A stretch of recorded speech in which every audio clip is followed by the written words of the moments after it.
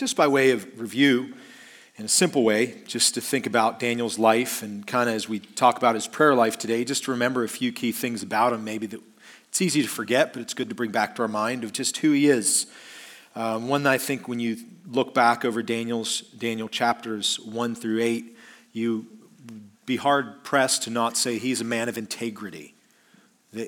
Throughout the whole storyline of Daniel thus far, and he's not trying to prop himself up in the stories he tells about himself, but he's just telling it like it is, he's a man of integrity, that he couldn't be bought, he couldn't be swayed by whatever pressures were around him. And that's really a wonderful way to think about integrity, is all the pressures outside of you that try to change the inside of you. You know, who you want to really be as a person of God. The world's going to come at you from every angle and try to get you to compromise. And you can say clearly from the time we've spent in the book of Daniel so far, he's a man of integrity. And then probably you can build on that and say he's a man of integrity because, simply put, he's just a man of obedience. He does what the Word of God says he should do. There's no compromise in him because he clearly is faithful to obey what he knows from God's Word. Where prayer factors into that is maybe where in your own life you could see that, you can desire to have integrity and you could desire to obey the Word. But really the driver underneath that, really what's behind that, I should say, is that you have this relationship with God and this communion with God that really drives your obedience, that you want to seek Him, you want to know Him, you want to be close to Him. In some ways, as we've studied before here, John 15, you want to abide with God. You want to abide. And you could see that the effects of that in Daniel's story, that as a man of integrity, a man of obedience, it's really inextricably linked to he's a man of prayer. Now, where did we see that so far? If you just flip back a few chapters to chapter 2, you learn this about Daniel's prayer life, and it's just the action of it. He's a man of instinctual prayer. In chapter 2, when King Nebuchadnezzar is flipping his lid over a dream he has, and all the king's horses and all the king's men couldn't put him back together again, and he's just going to off with all their heads, and that's the edict across the land, Daniel steps in and steps up and says, can you give me a second? I think I can help you with this dream. In verse 16, but then in verse 17, what does he do? Does he round up everybody to try to come up with the plan and everybody share? No, he goes to prayer. Verse 17 says he gets his friends and asks them to pray that God would show compassion from heaven to concern the mystery. And because of that, Daniel understood what the prayer was or what the vision was, and he was able to tell the king. So what we can maybe just get from chapter 2, a glimpse of his prayer life, is he's a man of instinctual prayer. It's the first thing that he's going to go do when times are tough. Not saying it's the only thing he does, but when you just get that far into the book and his life is on the line, he prays. Right away he goes to prayer. And then you move a few chapters forward, new king, new kingdom. He's serving under King Darius, and again, his life is threatened. Nothing new under the sun. Decades later, but here we are under Darius and the Medes and Persians kingdom, and Daniel is faced with the idea that there's some guys out to get him, and they say, hey, anybody that prays for the next 30 days clearly doesn't want to obey you, King Darius, so make a rule that says they can't make a petition to God in Daniel 6:7, and if they do, they'll be cast into the lion's den. And so King Darius signs the document, makes it the law of the Medes and Persians, can't be revoked. Verse 10, now when Daniel knew that the document was signed, he entered his house and continued kneeling on his knees 3 times a day, praying and giving thanks before his God as he had done previously. So he's not just a man of instinctual prayer. We could add that he's a man of habitual prayer. Now those are just 2 kind of descriptions, right? They tell us a little bit about where prayer fit into his life. He was a man whose first instinct was going to be to pray, and then every point along the journey, long into his life, into his time over in Babylon, and now under the instruction and rule of the Medes and Persians, it's still his habit to pray. But what we get here in chapter 9 that's different is we get the privilege to hear his prayer that we didn't get in chapter 2 and we didn't get in chapter 6. We just got the description that he was a man of prayer, habitual, instinctual, but here in chapter 9 you actually get to listen to what he prayed. And from that, I think we can extract out for our own lives inspiration and instruction, that we would be encouraged in our own lives of prayer to follow this as Like any time we find prayer in the Bible, we want to be careful not to say, this is the only way to pray. Maybe taking the Lord's Prayer in Matthew 6, 9 to 11 and saying, okay, that's one way Jesus taught his disciples to pray. And you can read through the Psalms and you can see Psalms and wonderful examples of how to pray. And this would line up with the rest of those. So as we go into this text today, I just want to put that caveat at the beginning that this isn't the only way to do it. But if we're going to talk about a prayer life that goes to the depths of our soul and reaches to the heights of God's glory, I'd be hard-pressed to find one better than this. Maybe you could parallel it with Psalm 51, David's prayer of confession. But this should line up right next to that. And so this is a gift to us this morning in our prayer lives, to know that the God of heaven hears, and to learn and listen in on Daniel's prayer and instruct us. So that's my prayer today, is that our prayers won't be the same as we unfold this, and that we would be changed by it. Robert Murray McShane wrote, "What a man is on his knees before God, that he is and nothing more." And he's not talking about the habitual, he's not talking about the instinctual so much as he's saying, it's when you get on your knees and what comes out, what overflows from what's on the inside. That's who we really are. And so let's jump into Daniel 9 now. I'll just read the first 3 verses. It's a long passage to kind of set the scene, and then we'll walk through it together. Verse 1 of chapter 9 of Daniel, in the first year of Darius, the son of Ahasuerus of Median descent, who was made king over the kingdoms of the Chaldeans, in the first year of his reign, I, Daniel, observed in the books the number of the years which was revealed as the word of the Lord to Jeremiah the prophet for the completion of the desolations of Jerusalem, namely 70 years. So I gave my attention to the Lord God to seek him by prayer and supplications with fasting, sackcloth, and ashes. Help us, Lord, to hear from you today, and thank you for hearing us. So, first and foremost, let's talk about what prayer is. In today's culture, one way in which prayer is misunderstood may be no more apparent, at least in the view of secular society, than in the last 30 years and in what seems to be the endless cycle of the tragedy of mass shootings in the U.S. Perhaps no term has been thrown out in the aftermath of it by anybody more than the term thoughts and prayers. That comes after every one of these things. And we may know what we're saying when we say that, but in the eyes of secular society, it's become an infuriating cliche. Because when they read someone in power who they could feel could do something about gun control, somebody in Congress or in the Senate, and they see said individual tweet thoughts and prayers with the victims or the families of the victims, it infuriates them because it seems like that's the best you can do in the wake of another tragedy. I saw a headline that really captured this. After the 2015 shooting in San Bernardino, California that took 14 lives, a newspaper put this headline on the front page: God isn't fixing this. As the latest batch of innocent Americans die, cowards who could end this curse continue to hide behind meaningless platitudes. I think that is a picture of what the secular world sees prayer as: a meaningless platitude. Somebody says to make themselves feel better. Some say it is performance art. Some do with the wrong motive. Just, if I say this, it makes it look like I care, and I'll go back to my regular business. Some really mean it from the heart. But I bring that by way of example just to show how prayer is thought about in the eyes of society. What matters today to us is, what does the Bible teach us about prayer? It makes us ask the question, what is prayer?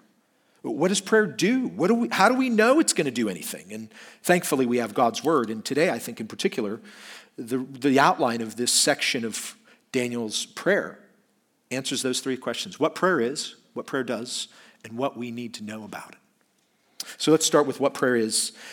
The time period that kind of sets all this up is right there in verses 1 and 2. There's a new king in town, Darius, and he's of the Median descent. So this is the Medo-Persian Empire. In fact, just looking back to last week, this is the ram, the mighty ram that was going west, north, and south, that no other beast could stand before, that Daniel had a vision for while Belteshazzar was still king in chapter 8, verse 1. Now this has come to fruition. Medo-Persia is in charge, so it's sometime around, we'll say 538 BC. And around that time, in the first year of his reign, I, Daniel, observed in the books the number of years which was revealed as the word of the Lord to Jeremiah the prophet. So just right there, another piece of time we have. But now, what's Daniel doing? Well, if we wanted to call it what we call it today, he's doing his devotions. Good little devotion keeper here. He's in the Word of God. The books that would be translated in Hebrew scrolls, because that's how they carried around their Old Testament. And may that just be a reminder to us, the blessing of the printing press in a bound Bible that we can carry in our hands. As cumbersome as it might be, you could be carrying scrolls around. And it would take a couple wheelbarrows of scrolls coming into church on Sunday morning, backing it up, and hey, could somebody help me? We're in Daniel today, and it's all one scroll, so I need some help here. Or the ladies in our church with those really big purses that they could even put babies inside of. Out comes the scroll of Daniel. Praise God for compact Bibles. So he's having his devotions and he's reading Jeremiah the prophet. And he comes across in year 538 a passage that really catches his eye, as it should. So let's turn to Jeremiah. But see, if we didn't have our English Bibles with chapters and numbers, we'd have to start at the beginning and just start reading like Daniel would have at his time. And so he's clearly spending some time reading through the book of Jeremiah, which we know from Jeremiah 29, just as quick. How did Daniel get it? Well, Jeremiah, a contemporary of Daniel's, though a bit older, it says in Jeremiah chapter 29, these are the words of the letter which Jeremiah the prophet sent from Jerusalem to the rest of the elders of the exile, the priests, prophets, that's Daniel, and all the peoples whom Nebuchadnezzar had taken into exile from Jerusalem to Babylon. So that's how we got it. In the grace of God, there was permission from Jeremiah, the prophet in Jerusalem who didn't go into exile, to send his words of prophecy 800 miles by camel over to Babylon for the people of God there to read. Pretty amazing stuff. So Daniel comes across what we have in our Bibles is chapter 25. What part of the scroll, who knows? And he reads in Daniel chapter 25 about the life he is living. The word that came to Jeremiah concerning all the people of Judah in the 4th year of Jehoiakim, the son of Josiah, king of Judah. This was the 1st year of Nebuchadnezzar, king of Babylon. So Jeremiah is writing chapter 25 back in 605 BC when the first wave of the exile began, likely when Daniel was brought over. And so he's having his devotions and he's reading what is typical prophetic language in Jeremiah 25. It's for all these people that aren't listening to God.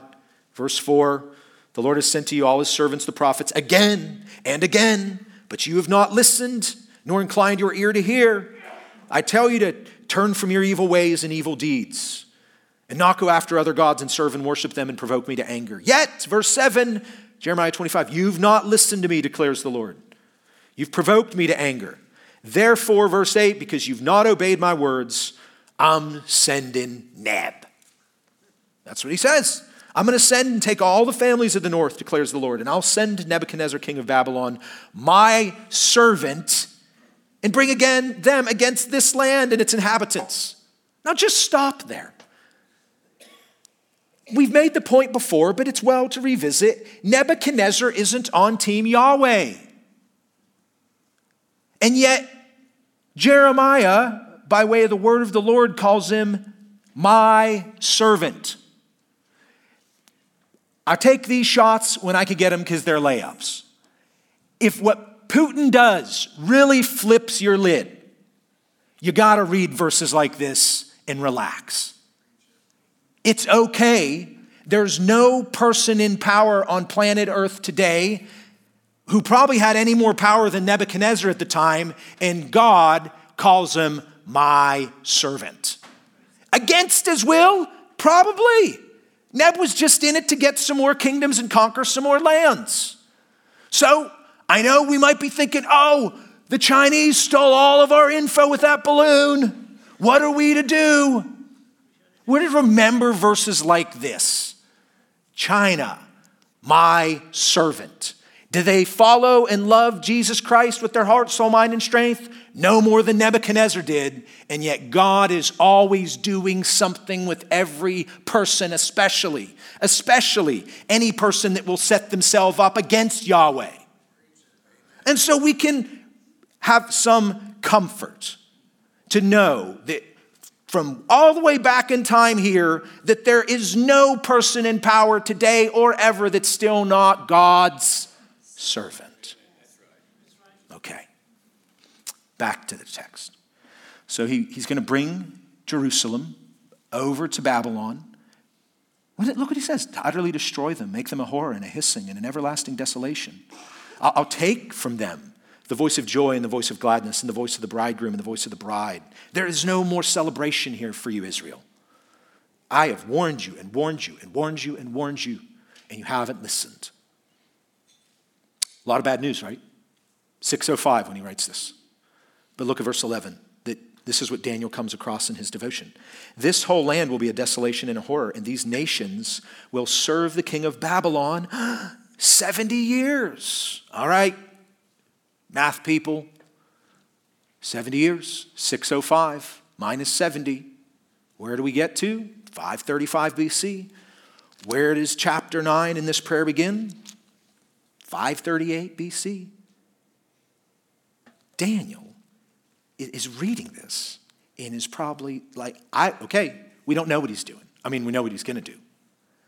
But I think he would be pretty excited. You know, when I tell my kids, the other day I told one of them, hey, we're going to the beach this summer in June. Oh, what are the dates, Dad? Oh, can I see the place you rented, Dad? How close to the ice cream shop is it, Dad? And I go back later that evening and he's, got his head behind. He's looking up. It's supposed to be asleep. What are you thinking about? Going to the beach after school's out. How many days? There's that excitement, looking forward to this thing. I would imagine back in Daniel chapter 9, after verse 2, he would have said, so I threw a party. I got out my shofar and I started playing the final countdown because we're about to go back. Right? We're about to go back. The end of this exile is in sight. I believe the promises of God with everything in me. We've seen that in his life. But what does he do? Verse 3. I gave my attention to the Lord God to seek him by prayer and supplications. And if that isn't enough, it was with fasting, sackcloth, and ashes. When you read about sackcloth and ashes, it's always connected in the Bible to not a celebration, repentance, confession. What a downer, you would think. This, just on the surface level, blows my mind. You would just think, what? This is time to celebrate, man. And you're going in dust and ashes, and you're going to pray and repent and fast. Come on, man. We're almost there. But here's really what's under the surface of that should catch our attention today. There's a theology underneath Daniel's actions. And it's the one that we bump up against all the time, isn't it? When Daniel reads a promise of God, which he believes is as sure as the sun coming up.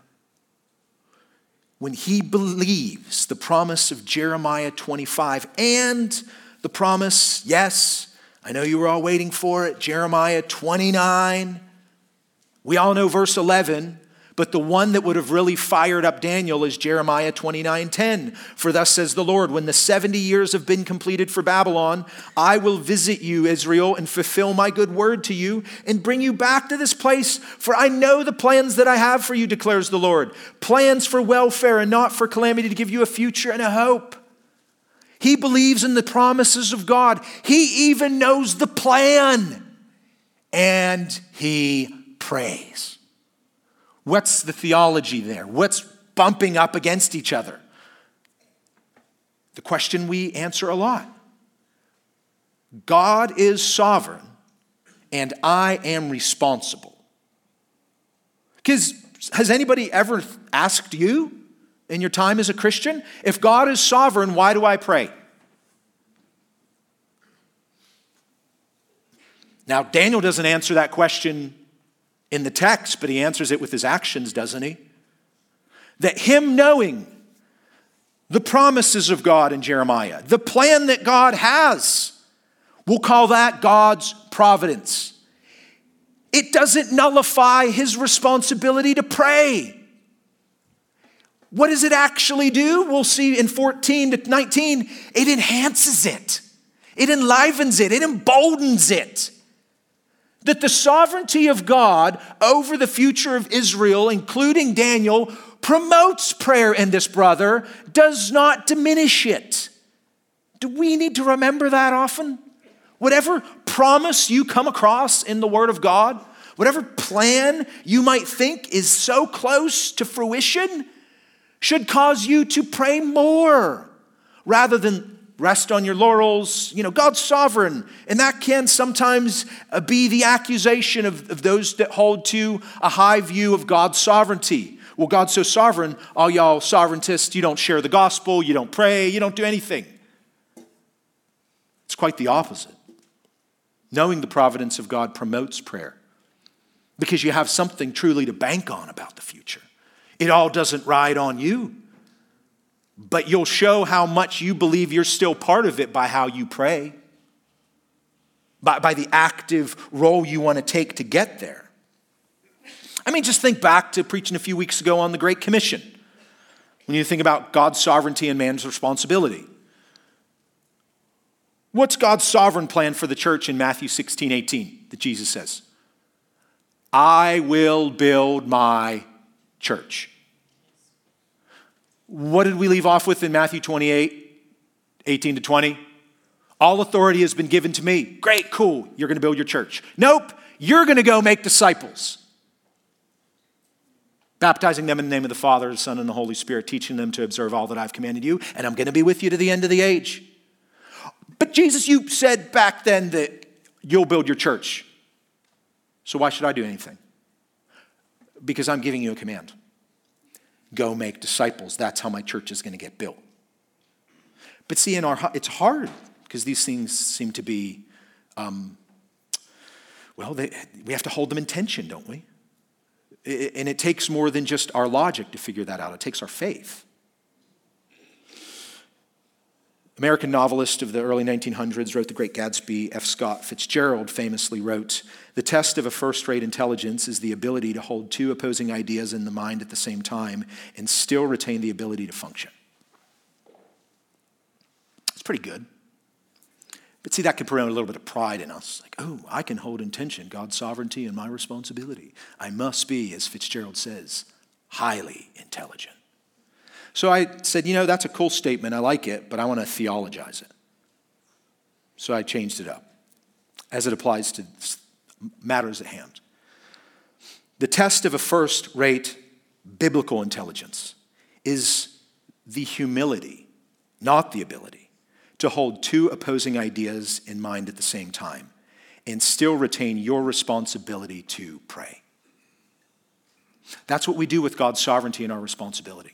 It's our biblical intelligence. What we can understand from the Scripture then causes us in our humility to hold those in tension and still fulfill our responsibility to pray.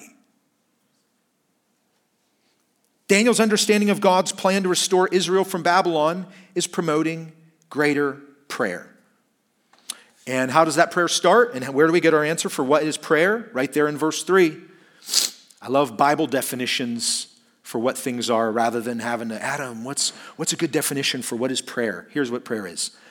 I gave my attention to the Lord God to seek him. There's your definition for what prayer is today. So now you can just say it straight from the Word of God. Prayer is, at its heart, giving the attention of your heart to seek God. That's what prayer is. You're trying to seek him. You're not necessarily trying to seek an answer, trying to change the future, No. Fundamentally, prayer is what Daniel said he was doing here. I gave my attention to the Lord God to seek him by prayer. You know, what's interesting is whether or not he borrowed that from his buddy Jeremiah, reading Jeremiah 29:13. Right after he reads that the plans that God has is to bring Babylon back. Listen to verse 12 and 13. I wonder if this is what promoted the prayer. He immediately went from what he saw in the Word of God to action. Jeremiah 29:12. Then you will call upon me and come and pray to me, and I will listen to you. You will seek me and find me when you search for me with all your heart. Does that sound like prayer? That's at least the very passion of our prayer, isn't it? You will seek God and you'll find him because he's not playing hide and seek with us when you search for him with all your heart. So there's no genie in a bottle. There's no treasure map to this thing. It's very straightforward. There's no rote thing I've got to memorize to have a prayer life. I've got to fundamentally, in my heart, want to seek God. And so I pray. And that's how Daniel prayed. So maybe my first question for us today is that not how you pray, but is this why you pray? Do you pray to seek God?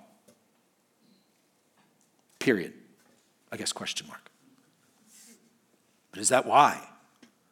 We haven't gotten to the how, but the why. Do I pray first and foremost to seek God with all my heart? There's many other reasons to pray, but this is the top one. Seeking after God with all of our heart, giving God the attention of our heart, which is harder today than maybe it's ever been. So that's why it really matters that we get the what prayer is and why we do it right. So that we know this is going to be a battle. This is going to be an effort to put away all the distractions of life and say, God, I'm getting on my knees right now to seek you. And I don't know exactly where this time of prayer might be going, but I'm seeking you in it. Now, from the next section on what prayer does, we do get a little bit of a direction from it. Verse 4, so I prayed to the Lord my God and confessed and said. So just piecing that out, that he prayed to the Lord and confessed and said. So there's a few dimensions to this that he just kind of puts right away to ask, well, what does prayer do? Well, it does a few things. And some of us learned it growing up, acts, adore, or adoration, confession, thanksgiving, supplication. And, I was taught that in high school and, there were reasons behind it. You want to put supplication last because you don't just want to come asking things to God right away. And that's all well and good. But again, just following the script from Daniel, hey, adoration, yeah, right there, first on the list. Alas, O Lord, the great and awesome God, there's your adoration. What does prayer do? It first adores God. It looks up. That's the simple way to say it. Because when we're coming to God to seek after him in prayer with all of our heart, whatever is on our heart, whatever was on Daniel's heart, whatever is on your heart, it's easy to keep our head down. Now, when we pray, we do put our head down oftentimes, but we keep it down on the physical level, but not on the spiritual level. When my head's down, I'm looking up, and I'm seeing a great God and an awesome God. And that's what's going to start my prayer life. Why do I need that? I need a great God, a strong God, a mighty to save God, a powerful God, the one that I can say, no matter what's going on right now, God, you are able. I'll admit that. You are able. That's what calling on this great God does. Second, I need an awesome God. Which, yeah, I'm saying you're able, you're powerful, you're mighty, you're strong, but you're an awesome God, which is him saying, I stand in awe of you. I fear you. So you're able, and I know you're good, and you're holy, and you're amazing. I don't know what you're going to do with that ability. I don't know if you're going to say yes or no. But you're awesome, regardless of what you tell me. Regardless of what comes of it tomorrow. You're a great God, you're able, and you're an awesome God. I trust you're willing because you're good, because you're holy. I just don't know if it's going to be in your wisdom to say yes. And that's where adoration starts. Looking up in our hearts. And then he even talks about not just these words that describe God, great and awesome, but what does he say? Not just who he is, but what he's done. He keeps his covenant and loving kindness. And maybe that's, when we're talking about he's both willing and able, why do you think he's able? Because he keeps his covenant and loving kindness to his children, those who love him and keep his commandments. This is just who he is. He's a covenant-keeping God. He keeps his promises. He makes them, he keeps them. That word loving kindness in other translation is steadfast love or covenant of love, or it's really the idea of a loyal love from a greater to a lesser. That God is the greater, we're the lesser. And that we know he has all power and authority, and it's totally up to him. And so what do we come to? We say, you're the one who is a faithful covenant-keeping God, and I can look back on your actions in the past and in your loving kindness see that you have never left me. And Daniel knew that even though Israel was in exile, God had never left them. He's the one that actually put them there. And we saw that at the beginning of Daniel chapter 1, didn't we? That God gave them over to Babylon. So in saying he's loving kind, it's this word for loyal love. And if you want to just underline that word loving kindness or steadfast love in whatever translation you have, and then in the margin write, gospel of the Old Testament. Anytime you come across loving kindness or steadfast love, the writer is talking about the gospel that they understood, which is God first loved me. I didn't first love him. Isn't that the gospel, friends? That we recognize that God so loved the world that he sent his only son? Not that we cleaned ourselves up and picked ourselves up and did it. No. The steadfast love of God that gets praise and adoration in Daniel's prayer is the love that first comes towards the sinner from God, from the greater to the lesser. So that's adoration. But next, we move into his confession, which takes up verses 5 to 14. What prayer does, it adores God, it praises him, and then after looking up, then it looks in.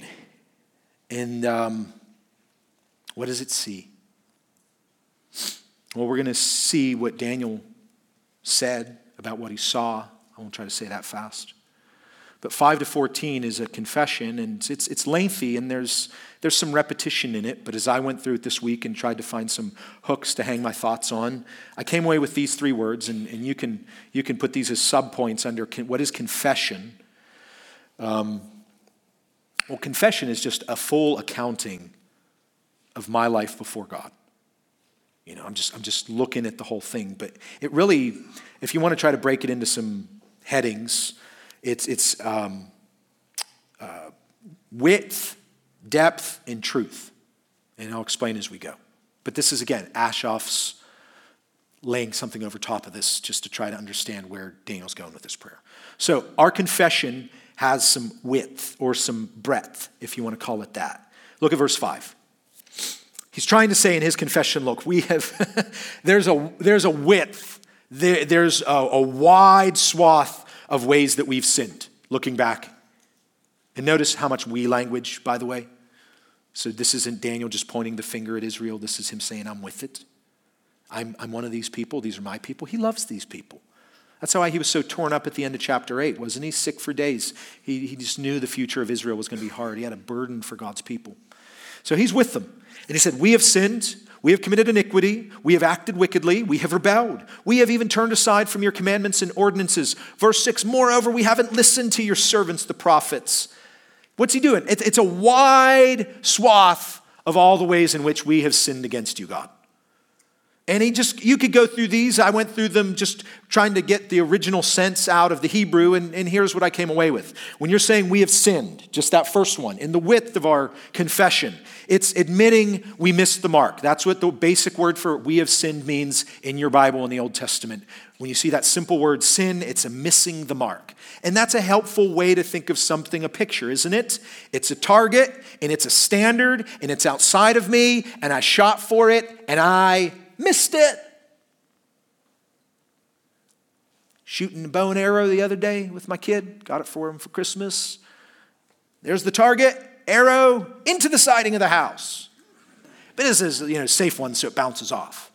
Just missed the mark. Why? The standard's outside of us. It's God's standard. It's the gold standard. Why do we need that today when we're confessing our sin? Because we tend to relativize, maybe. The culture wants us to relativize our sin. Oh, you're not as bad as that person. You're better than them. Don't be so hard on yourself.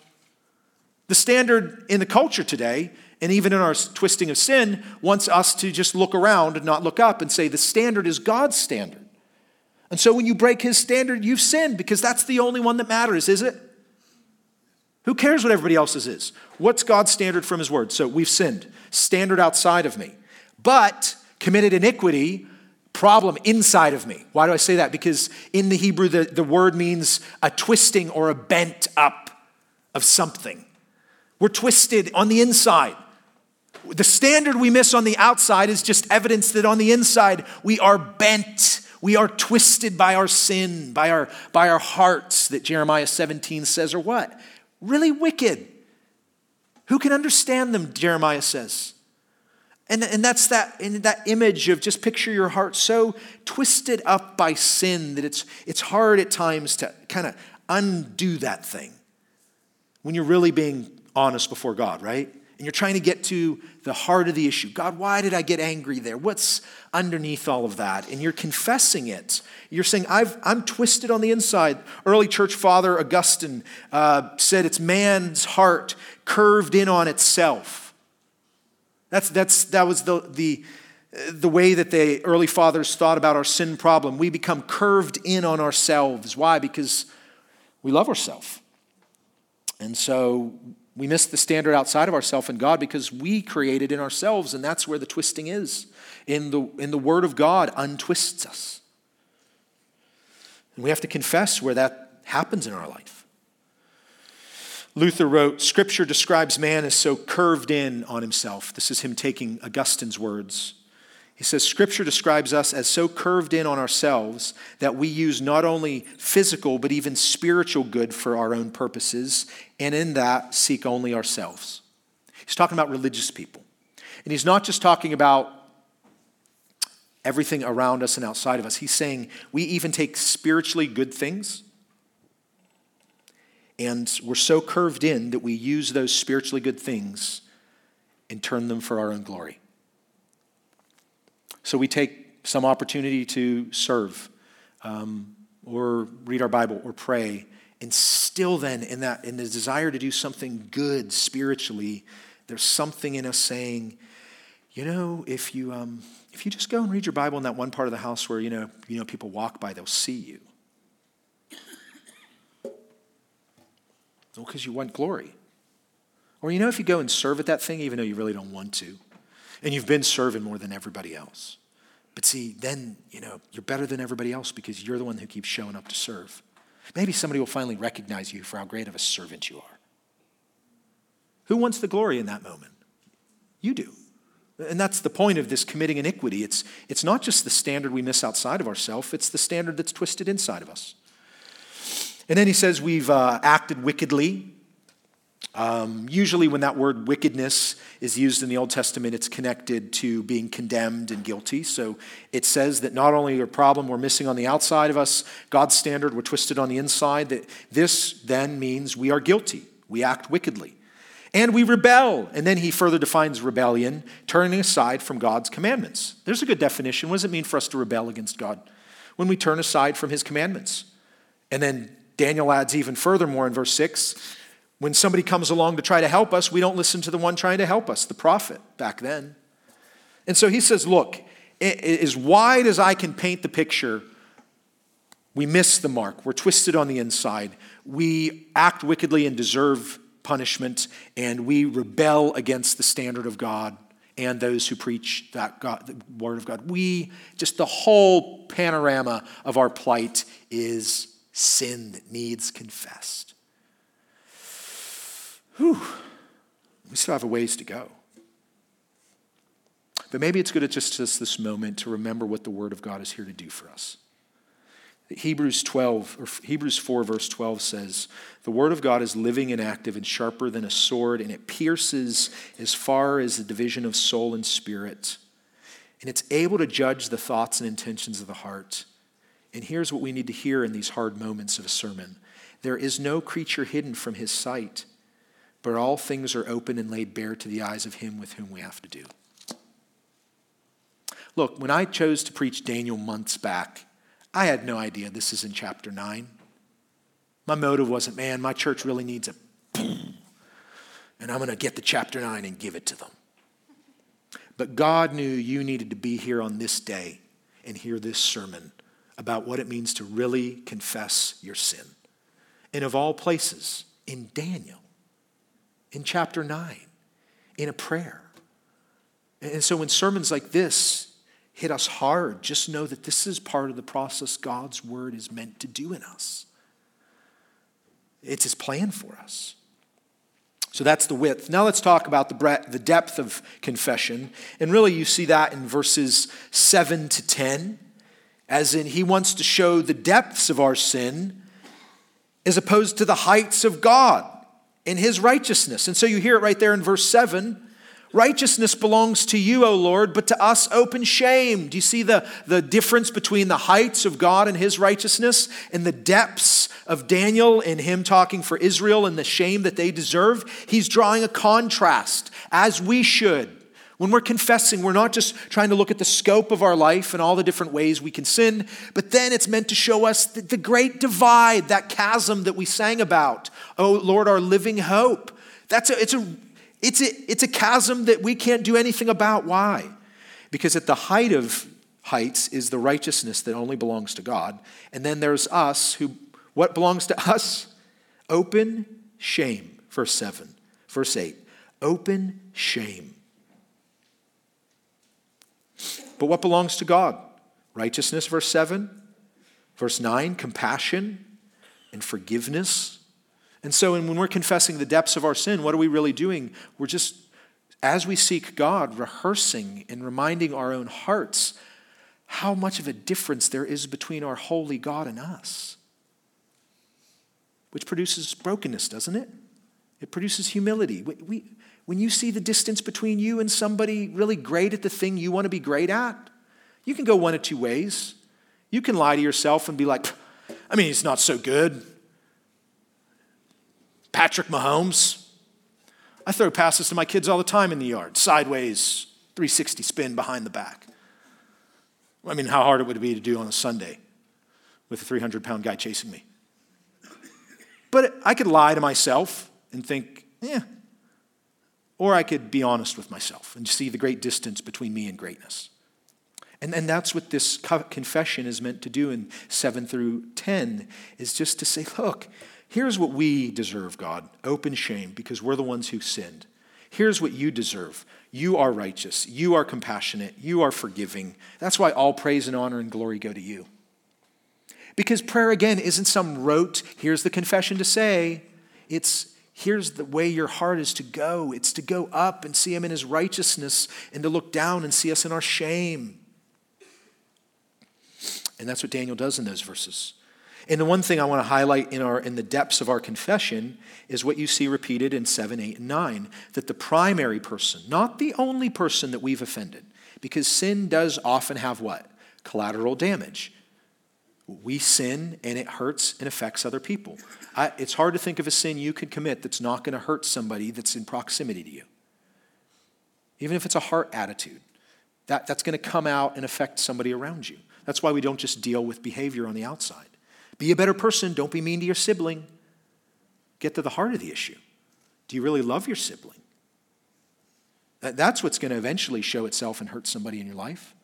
So look at the three things repeated. At the end of verse 7, the unfaithful deeds which they have committed against you. End of verse 8, because we've sinned against you. Verse 9, for we have rebelled against him. That repetition is to seal it in our hearts of confession in the depths of it, that our problem is primarily with sinning against God. And after we deal with that, how much more effective will it be for us to deal with the sin we commit against others? Just really let that one hit you right now. If you don't really deal with your sin before God, so then when you flip the script over to Matthew, and he's talking about logs in your eye and specks in someone else's. You see the connection? When you really see that you have sinned and what you've done, and you go to God with it, that's him helping you remove the log, that then you can go to clearly talk to this other person about the thing that you were ready to just rush into and tell them where they were wrong. And you're in a conflict right now, and you're going to point the finger at them, and you're going to get into that discussion you do with your spouse all the time. And just when you think it's going to go different, what pops up in your heart? But you did this. But what about? So did you really deal with your sin then before God? Because if you did, it would pull that out of there and it would put it in front of you and you would see it and say, yeah, it's me and I sinned against you. And now that we've worked that out, God, I can go and talk to them. So that's part of the confession, the depths of it. And where does it leave us? When you add a wide look at our sin and then a deep dive into it, you get to where verses 11 through 14 leaves us, which is the truth about it. The truth about the sin of Israel was they got what they deserved. That's the summary of verses 11 to 14. And you could hear it repeated again because Daniel's repeating himself. All Israel has transgressed your law and turned aside and not obeyed your voice, so the curse has been poured out on us. The oath which was written in the law of Moses, verse 10, he repeats it again in verse 13. As it is written in the law of Moses, all this calamity has come on us. What's he talking about Moses for? Because in the end of Deuteronomy, the covenant that God was making with that next generation of the Israelites was clear you guys have sinned, and I'm just laying it out, God was saying to them. If you obey, if you keep your end of the covenant, look, all the blessings will be added to you in chapters 28. But if you don't, you'll get all the cursings of disobedience. And here's some warnings that God gave the Israelites back in Deuteronomy 28. 25, the Lord shall cause you to be defeated before your enemies. You will go out one way against them and you'll flee 7 ways before them. That's what happened that leaves Israel in exile generations later. How about this curse? In verse 32, your sons and your daughters shall be given to another people while your eyes look on and yearn for them continually, and there will be nothing you can do. That's what happened when they were taken into exile. Some were left behind. Remember at the beginning of Daniel, what did they want? They wanted the youngest and the strongest and the best looking. How many grandparents were sitting back there left behind in Jerusalem? And if they would have known this verse and said, this is on us. My grandkids getting taken away to exile because of my disobedience. Verse 45, so all these curses shall come on you and pursue you and overtake you until you are destroyed, because you would not obey the Lord your God by keeping his commandments and his statutes, which he commanded you. So there is that last aspect. When you go wide and you look deep, then you come to the truth about your situation. And that's where Daniel ends up in 11 to 14. All these calamities have come on us. God confirmed his word. Verse 13, all this calamity has come on us, yet we still have not sought the favor of the Lord our God. Verse 14, therefore the Lord has kept the calamity in store and brought it on us. Let me summarize this. What Daniel is saying at this moment in confession of going through the width and the depth to bring him to the truth of the situation for Israel is this. We are not in exile because God broke his promise, but because he kept it. So you're not where you are because God broke some promise to you today. But you are in the situation you're in because he's keeping it. And that's the most honest thing you can say about yourself from the Word of God. I as a believer, as a child of God, God is faithful to keep his promise to me. He's not leaving me. He's not letting me go. Nobody can snatch me out of his hand. So whatever thing I'm in right now is by his doing. And if it feels like chastising, if it feels like discipline, that's God's faithfulness. That's not his broken promise. Going back to, you're the great and awesome God who keeps his covenant. So can you look at your life today and say, and maybe you're saying it through tears, I don't like what I'm in, but this is you keeping your promise to me. Thank you. I needed this. You weren't going to let me stay where I was at, living the life I was living. Not if I'm your child. You'll break me down because you're faithful. And that's what being wide and deep and honest does for you. It allows you to be honest before God. That's what confession's for. Now, this could leave you at a really tough spot. You don't know where to go. So what am I supposed to do? Wallow in misery? No. Because there's something you need to know. There's something prayer knows. There's something Daniel knows here in 15 to 19 that we need to know when we get to this point in our confession. If we've been honest before him, so what could I possibly ask of him? Because when you get to that point of being raw and honest and transparent before God, what could I possibly ask for him? Exactly. And that's what 15 and 19 is. Look where Daniel's words go. Oh God, you brought your people out. You've rescued people before, people in a situation as bad as Israel had it in Egypt. You saved them with a mighty hand. So I'm just calling upon your faithfulness. In verse 16, in accordance with your righteous acts. Okay, I admit it. I've screwed up. Israel, we're busted. I'm busted. But I know you're righteous, so you can turn your anger and wrath away from your people, your holy city, Jerusalem, your holy mountain, your people. We've become a reproach to people around us. We have tarnished your name. I'm owning it. So verse 17, so now listen to the prayer of your servant and his supplications. And here's what prayer knows when you get to the point of supplication. Act for your sake, O Lord, not for mine. If I'm your child and I represent your name, then do something about me for your glory. That's what prayer knows. That's where your petition comes from. Work in me for your glory. Because I can't work it for myself. And this is what the heart of the gospel is in verse 18. When you come to that point of brokenness, and this is not just for an unbeliever, this is for a believer, verse 18. Oh my God, incline your ear and hear. Open your eyes and see our desolation in the city which is called by your name. What do I have to offer you now? What can I ask of you? Nothing. We're not presenting our supplications before you on account of any merits of our own, but on account of your great compassion. Believer, this is the gospel for you today. You don't come back to God cleaning yourself up any more than you came to him in the first place, needing to clean yourself up. You, as Daniel is praying, are coming back saying, with all of what I see in my life, there is nothing that I can offer that would account to my credit. That's what he means by merit. The only credit I have is the credit of your compassion to me. Thank you. Because that's all we have. It's all we have. Is the credit of the righteous life of Christ. That we come back into the presence of God, confessing and asking because of what he did. Not what we did. This is the gospel according to Daniel. This is the gospel according to the Old Testament. And this is the gospel according to Jesus Christ. Right there in Daniel 9:18. And there is no better gospel than this.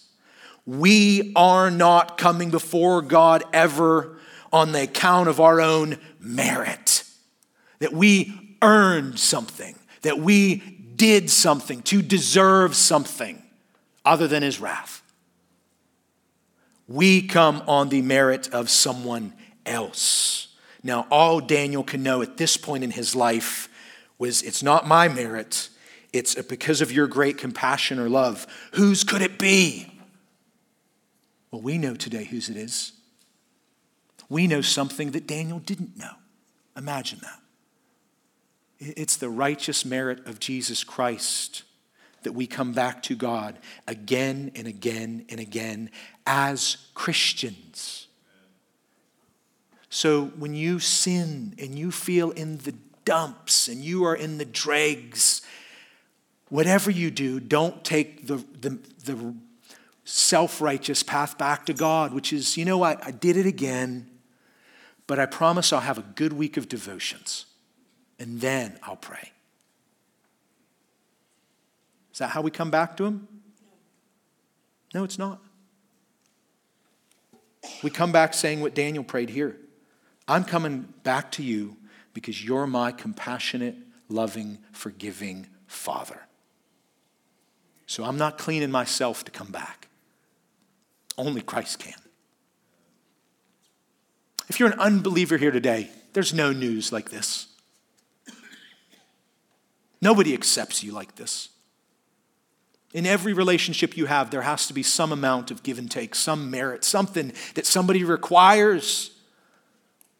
Nobody would just sit around and let you walk all over them like this, disregard them like this, rebel against them like this.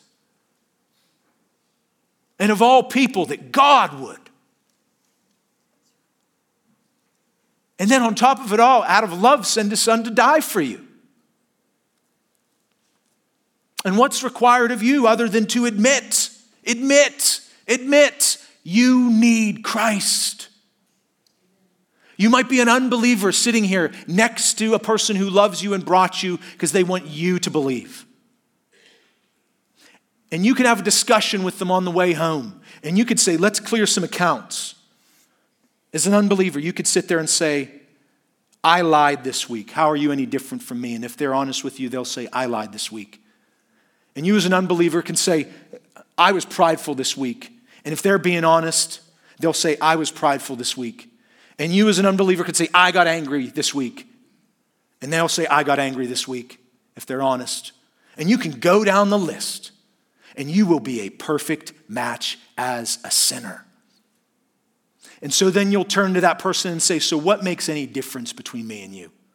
Because we're committing all the same sins. And their only response will be Christ. That I recognize all these sins. And because he died in my place, they're forgiven. That's the difference between you and me. But other than that, I'm no better. And in some aspects, I might be worse. Because I'm rebelling against the one who gave his son to die for me. So take that. So if you're not in Christ today, that's the difference between you and anybody in this room. You're just the sinner who hasn't seen his need to be forgiven. But God offers you forgiveness in Christ today. Will you take it? Will you come to him? Because it's about his glory. He's glorified in bringing sons and daughters into his family. I mean, that's the heart of verse 19. That's the end of it. This is all for God's glory. Look at his words in verse 19. For your sake, O my God, don't delay, because your city and your people are called by your name. All of it's for him. All of it's for his glory. Not to us, but to your glory. And God could even be glorified when we, his children, come back to him and again and say, I need your son. Again, admitting our own need. And how better of a way to prepare our hearts for communion today than to have a sermon like this that pretty much said all that. So I'm going to pray and the band's going to come up. And then rather than me right away lead us through a time of reflection, I would just ask you to reflect on what you've already heard today. And ask the questions, maybe in light of this sermon. 1, have I treated my sins too lightly lately? I mean, you see how Daniel's treating his sin here in confession, and maybe you need to ask that before the Lord. Have I treated my sin too lightly today? Or you might ask, hey, I see it, I know it. Then ask your heart the question, have I thought about God's forgiveness too little? Because the problem for some of us is not thinking upon our sin and seeing our depravity. Sometimes we just get stuck there in our own shame and guilt and think too little of his grace. And that's what this is about. How could you think little upon the grace and forgiveness of God when you know he gave his life for you in Jesus Christ? His body was broken and his blood was poured out. So maybe you've thought too little on your sins, and now you've seen today the vast amount of them. But then don't stop there. Go all the way. Go all the way and bring them to Christ and see that he can account for every single one of them. Don't think little of the grace of God this morning to you, sinner. Let's pray. Father, we thank you this morning that corporately we can confess, as Daniel was doing with Israel. We in the church can have mornings where we confess our great need. And when we do that, we absolutely see that there's nothing we've done to earn merit, to earn your favor. We have cast ourselves completely on the love that you have had for us in Christ in sending him to die. And so what a wonderful way for us to meditate this morning as we approach the Lord's table so that we could take it rightly.